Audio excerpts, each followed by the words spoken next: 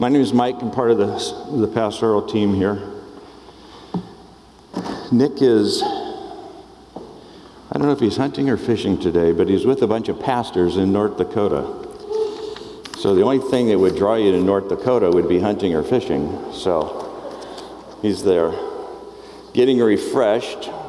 I hope that on the way in you picked up a memory verse card or a devotional. It'll be there on the way out as well. And speaking of memory verse card, we're going to just work on verses 3 through 4 today.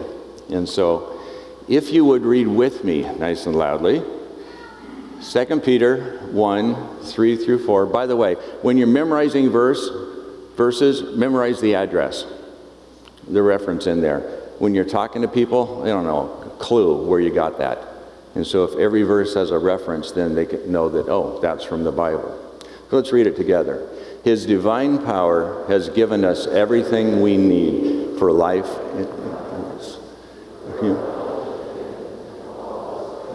Glory and goodness. Through these he has given us his very great and precious promises, so that through them you may participate in the divine nature. Can I get that screen up?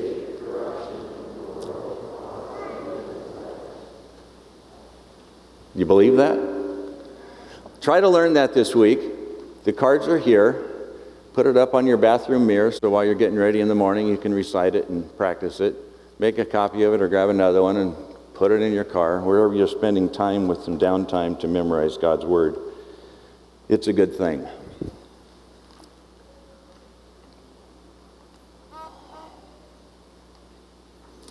We're going to continue talking about the effects of the vortex of 2020 and all the different things that have happened, but trying to focus now on what do we do about it. And so back in 2006, the Johns Hopkins Hospital did a study. I'll get used to this thing in a minute. Can you back me up one? Did a study, and it was around crisis intervention and crisis response. But once they did the study, they found out that it was true for a lot of things, and that's if you're not taught how to resist, you have very little resistance. Makes sense. If you have no resistance, you're not resilient. If you're not resilient, then you need help in the recovery. Now, here was their final conclusion. It was kind of embarrassing for us Americans, was that Americans are not resistant at all. We just jump in and try it. Therefore, we have very little resiliency, but we have great recovery programs because we expect people to fail. How's that for a diagnosis? And when you look around at different things, you find that it's very true. Unfortunately, it's also true in the church. We come in, and this is a very general, I'm not talking about High Point at the moment. One of the joys of serving at High Point is you, and that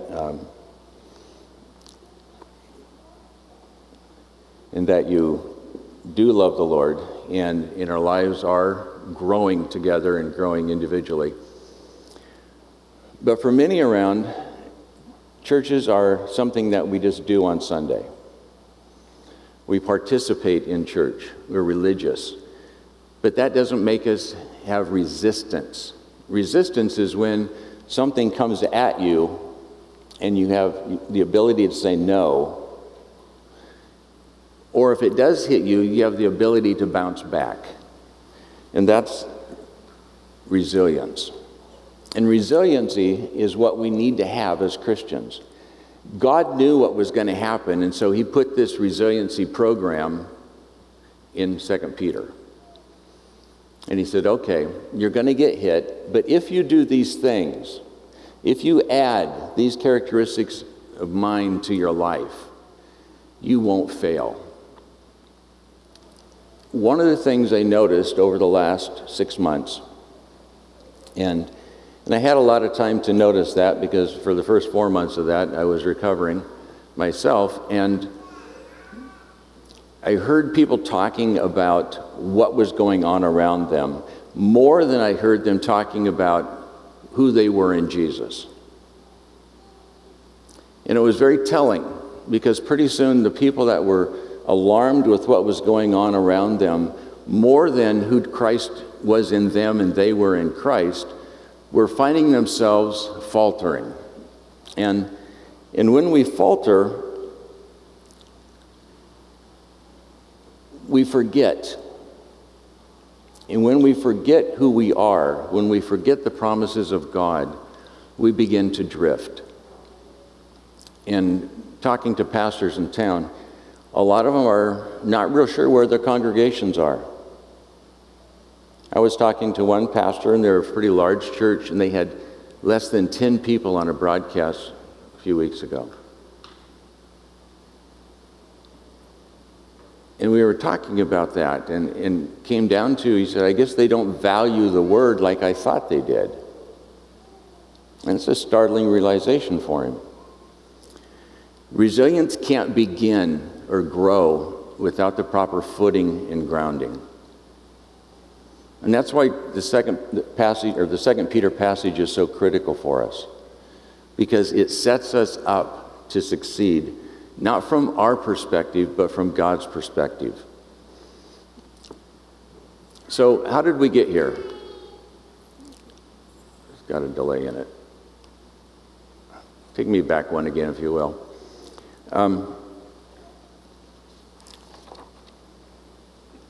One of the things that we've lost is just our cultural touchstones. By that I mean certain communities have values that are shared. In southern Wisconsin, in Madison, Milwaukee, Racine, Kenosha, we don't have common values that we share. And so when things are tossed up in the air, we feel a bit scattered as communities. I remember as a kid that there was freedom in the neighborhood because my parents knew most of the people in the neighborhood. If I did something wrong, my parents knew it before I got home. Hated the telephone, but they knew who I was. And they cared about me enough to let mom and dad know. At church, if something were wrong and I needed to talk to somebody other than mom and dad, I could, and mom or dad were confident that what I would hear is probably what they would say. They knew that when a teacher taught me at school, I was going to hear something that was common to what they believed. And that commonality that we share as communities and larger communities is drifting away because we're all from all over. I'm not from Madison. How many of you here are not from Madison? Yeah. Anybody from Madison here? About 8. Seriously. And so, where did you come from? You come from other customs, other parts of the country, other countries. And we end up with the loss of cultural touchstones. We also find out that, didn't need to go there. I'm going to have words with this remote afterwards. Take me back one again. We also find out that we have moral vacuums. We have places in our culture where morality doesn't matter anymore. We have places where we're not sure what's right and what's wrong. Over the last, probably 60 years, we've seen institutions like schools, churches, education, most levels of government. Those are all places that we went to and we believed what they said 60 years ago. 60 years ago, I was 4 years old. But in just that amount of time, we've lost faith in our institutions. We've lost faith in the people that lead those institutions. Anybody here remember the name Walter Cronkite? Or there were David Brinkley. Another one was Chet Huntley. For you under 50, under 40, those were 3 news anchors on the 3 major networks. And when they told you something, it was news, it was factual. And if they wanted to say something different than that, they would say this: I have an opinion. And you could trust that. Today, we shape our own news. We go to listen to who we want to agree with us. I was talking a few weeks ago and illustrated that there was a time when my grandpa was a preacher, and there was a time when people went to him for all kinds of advice. Now, it's like 14% of people view the pastor as somebody to get advice from.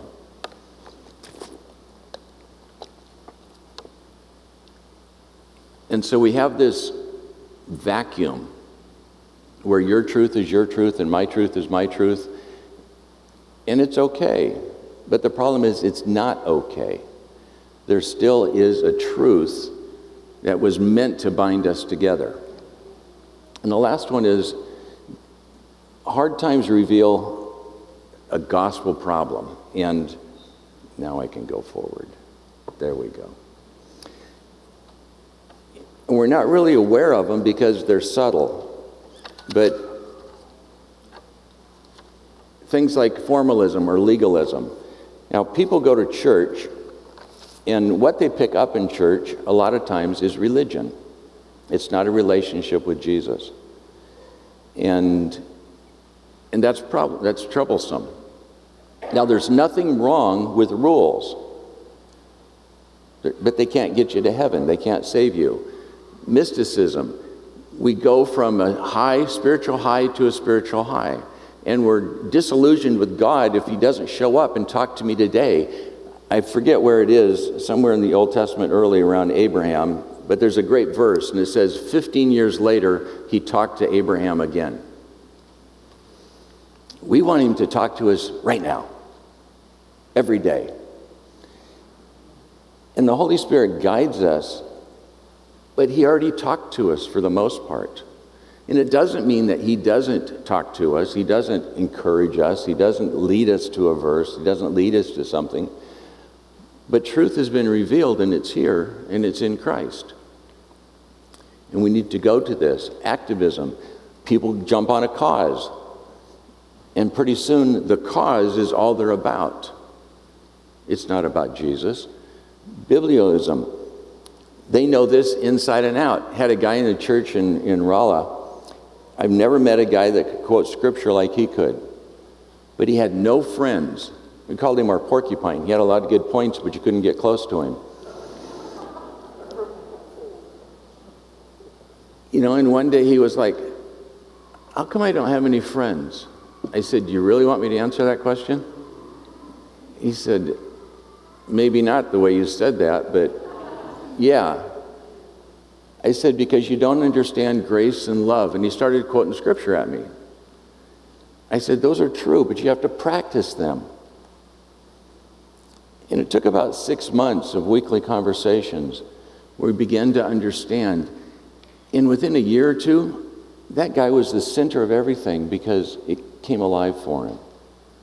It was wonderful. I can't even say the next one. Psychologicalism. We use the church or we use truth to get healed, but we never enjoy the full relationship and the joy of having a relationship with Jesus. Yes, the truth will set you free. Yes, the truth will bring healing. Yes, healing is something God's in business of. But that's not the only thing he does. It's the relationship with Jesus that's so critical. And the last one, socialism, not the philosophy. But the number one reason people go to church is to find a friend. It's not to have their lives transformed. It's to find a friend. Now, that's a really good thing. And they come to church to find that because you're friendly people. But it's not enough.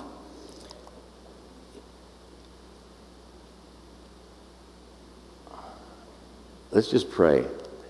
you know? If you're watching at home, I can't get the screen to move. 2 Peter 1:8 says this, "For if you possess these qualities in increasing measures, they will keep you from being ineffective and unproductive in your knowledge in our Lord Jesus Christ." Now that knowledge isn't, thank you, that knowledge isn't just cognitive. That knowledge says that you know him, that you know about him, that you're in relationship with him.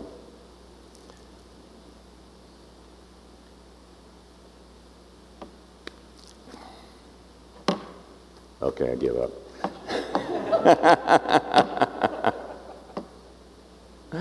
Here we go. There's two things that play in that verse. It says, first, you have to know, you have to practice them. You have to own God's promises and those qualities. Those are yours. Those aren't foreign to you. Christ is in you if you're a Christian. You're in Christ. And so all of the characters of the Father are present. This is a little Bible promise book. You know, what did it say? It said that your promises. Do you know what God has promised you? Now, all this is Scripture put in categories. It's like if you're afraid, there's scriptures about being afraid. If you need help, if you're dealing with pride, if you have sin in your life, if you have worry or work, lessons about work. When's the last time you had a problem and the first place you went to was Scripture? It's meant to be used. Estill gives these out by the caseload, I think, because knowing God's promises is critical to your well-being. I love the fact that Dean prayed from where today? Out of Scripture. That's God's Word. God's Word is alive. It's true. God will answer His own Word because it's His Word. You can speak the promises of God over your own life, over your family, over your kids. Estill prays the promises of God over me every morning. And it's amazing that what she chooses to pray often pops up somewhere during the day. Because God cares about that. The second part of this, that we not only have to practice it, is that it provides us security. It says, for godliness and life. A godly life. God doesn't just care about your spiritual life. He cares about your entire life. He cares about your work. He cares about your family, your emotions. He cares about your play. He cares about all your relationships. And He does care about your spiritual relationship with Him. But that's a part of who you are. It's not just a piece that He focuses on. What does it mean to have godly playtime? What does it mean to have a godly marriage? What does it mean to have a godly parenting session? What does it mean to put God in first place when you go to work? He cares about you having a godly life. The godliness is meant to qualify life. 1 John 5:4 says this, "For everyone born of God overcomes the world. This is the victory that has overcome the world, even our faith." If you want to overcome the situation that we're in, you go to Jesus. You don't go to nightly news. You don't go to the stats on COVID this week or this day. You go to the promises of God. You go to those things that will keep you, the things that identify you, the things that are important. There's a problem, though, I think, in churches today, and sometimes in this church. We're aware that the gospel saved us, and we're aware that the gospel sends us to heaven. But are we committed to the fact that the gospel also keeps us every day? In Titus, let me just read a verse to you. In Titus chapter 2, verse 11 says, "For the grace of God that brings salvation has appeared to all men." That's the gospel that saved us. It teaches us to say no to ungodliness and worldly passions and to live self-controlled, upright, and godly lives in the present age. That's the gospel that keeps us. And while we wait for the blessed hope, the glorious appearing of our great God and Savior, Jesus Christ, that's the gospel that we'll deal with when we go to heaven. The gospel is powerful for right now. That's why this book should always be within arm's length, whether it's on your phone or a tablet or a physical book, because it holds the answers to life. A 3 months into COVID, I got into an argument with one of the staff because I was infuriated at what I was hearing about people. And it was that, we're failing. We don't like this. We're discouraged. We're all these things. And that doesn't sound like God's people. It doesn't sound like God's people are supposed to sound. You look back at David. When he was downtrodden, and he had reason to be downtrodden. The guy's in the back of a cave, food's lousy and it's cold, people are hunting him, it's damp. And he says to himself, "Soul, why are you downcast? Why are you having a bad day? Why don't you rejoice? Because if you rejoice, and then the rejoicing qualifies the behavior, you will begin to praise." Have you ever praised God or worshiped God and felt bad at the same time? It's really difficult. It's really difficult to have an oh me, my session in front of God, because He wants to be with us. He wants to engage with us. He wants to love us. He wants to comfort us. And comfort usually comes through this or you, because you're the church. We're meant to use each other. I saw a great sign in a gift store. It said, "Friends are people you use." It's true. But instead we pull back and we isolate. As Christians, we should be in the Word, not to know more, but to know Jesus more. We should be allowing the Word to read us so that we're encouraged, so that we shift our attitudes. The gospel is so critical because in it we find purpose, we find the power, and we find the joy of everyday life. A couple of years ago, Nick did the series, just The Ordinary. And it was a great series because we love to just do the high stuff. We want the big vacations. We want the big stuff in life. But that's not where it's lived. It's lived Monday through Friday at work. Fun. But He's with us. When's the last time you got in your car and took Jesus to work with you?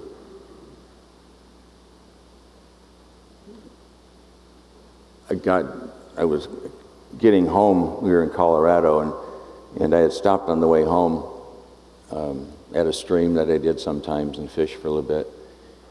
And I don't think there were ever any fish in that river. But I was telling it to a buddy, and he said, "Does Jesus like to fish with you?" I thought, what are you talking about? So we talked about it. How aware are you of the presence of Christ in just the everyday stuff that you do? This afternoon, when you're home, when you're with your family, are you aware of the presence of Jesus?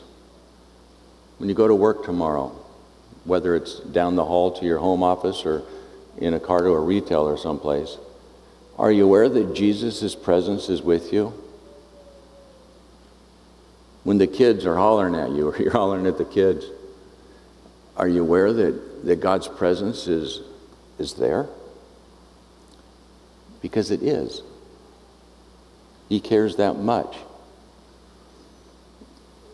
And that's important. Here's some things that we need to each know. We fight the flesh daily. That's why Peter and Paul, they talk about worldliness. They talk about godlessness. And they encourage us. Don't fight the flesh on your own, but put on the armor of God. Be in the Word. Be in prayer. Be diligent. Paul, walk in a manner worthy. He's always talking about this walking with concept. He's always talking about putting on or putting off, putting on godliness and holiness.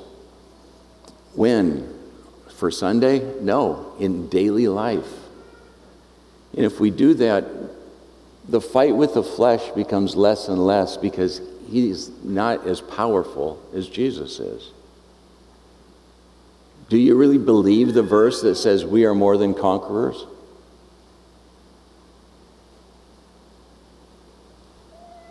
If we did, our behavior would probably be different. Our voicing would be different and about different things. We've got to come to terms with the fact that we are followers of Jesus. Aren't we? And if we are followers of Jesus, then we are in Christ. Who is He? Is He victorious?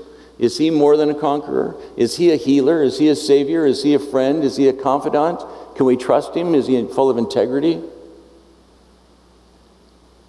Those are all the characteristics that He has and we have access to if we put them on, if we say yes to them.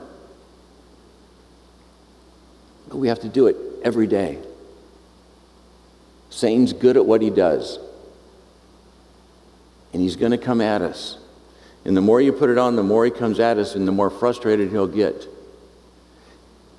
But it's not just the putting on stuff, it's the heart. Why are you putting these things on? Is it to be a good little Christian? No, it's to stand victorious in Christ Jesus against the things of the world. It's so that you don't believe that COVID's going to kill everybody. It's so that you don't believe that because of a terrible incident with Floyd that we have to hate each other. Just because the stock market's going up and down and fluctuating and small businesses are closing, it doesn't mean everything in the world is collapsing. Yes, it's serious, and yes, we need to do some things about that. But the bigger issue is, who are you getting your encouragement from? Who you're getting your energy from, your empowerment from? Is it the news? Is it cultural expectations, or is it Jesus? Proverbs 4:23 says, above all else, guard your heart, for everything you do flows from it. If your main source into your heart is what the culture around you is giving you, you're in trouble because you're exposed. But if what you're putting into your heart is this, if you're memorizing Scripture so it can be a light unto your feet, that's what Psalm says it is, so that it is a pathway in front of you because it guides us, then you're going to resist and you're going to be resilient and you're going to bounce back and you're going to say, no, that's not who I am. Yes, it's difficult, but my joy isn't from my circumstance. My joy is from Jesus. My confidence is in Christ. It's not a system or an ideology. It's the person of Jesus Christ.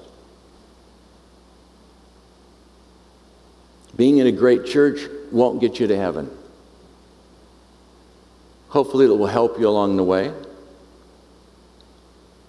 But saying yes to Jesus as your Savior and King gets you to heaven. And guess what?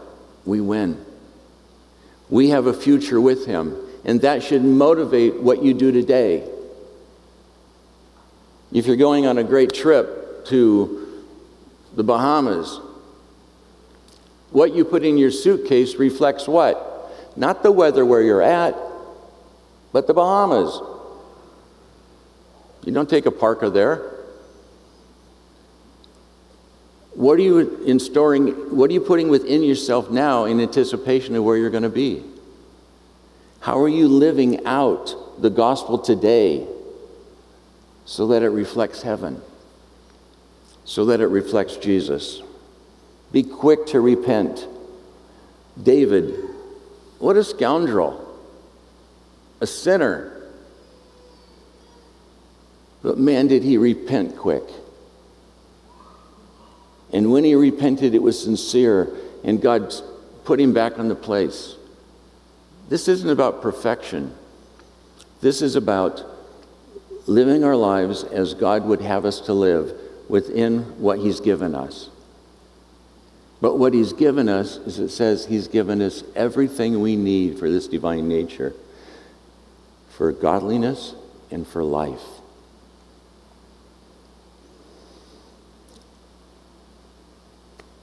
Your faith, given by God, is what makes you resilient. If you take it and you practice it. You do the things. You spend time with your Savior. You spend time with Jesus as Lord, as friend, as confidant, as healer. You pray with each other. You talk about the good things of God with each other. You encourage one another. I want to close, as the worship team comes up, by praying a prayer over you out of Ephesians.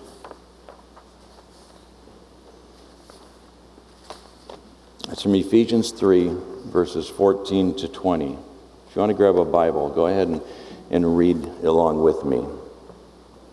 Because this is one of Paul's prayers for the church. Ephesians 3, 14 to 20. For this reason, I kneel before the Father, from whom every family in heaven and on earth derives its name. I pray that out of his glorious riches, out of Christ's glorious riches, he may strengthen you with power through his Spirit in your inner being, so that Christ may dwell in your hearts through faith. And I pray that you, being rooted and established in love, because of Christ's love for you, may have power, together with all the Lord's holy people, to grasp how wide, how long, how deep, and high the love of Christ is, and to know this love that surpasses knowledge, that you may be filled to the measure of the fullness of God. Now, to him who is able to do immeasurably more than we ask or imagine, according to his power that is at work within us, to him be glory in the church and in Christ Jesus throughout all generations, forever and ever. Amen. Read that prayer often, because it's what Jesus wants for you. He wants you to be encouraged with his presence, with his word. He wants you to recognize, yes, we can sin, but we are victorious over that in Christ Jesus. We can repent quick. We can hit our knees fast. And we can stand up strong. Let's worship.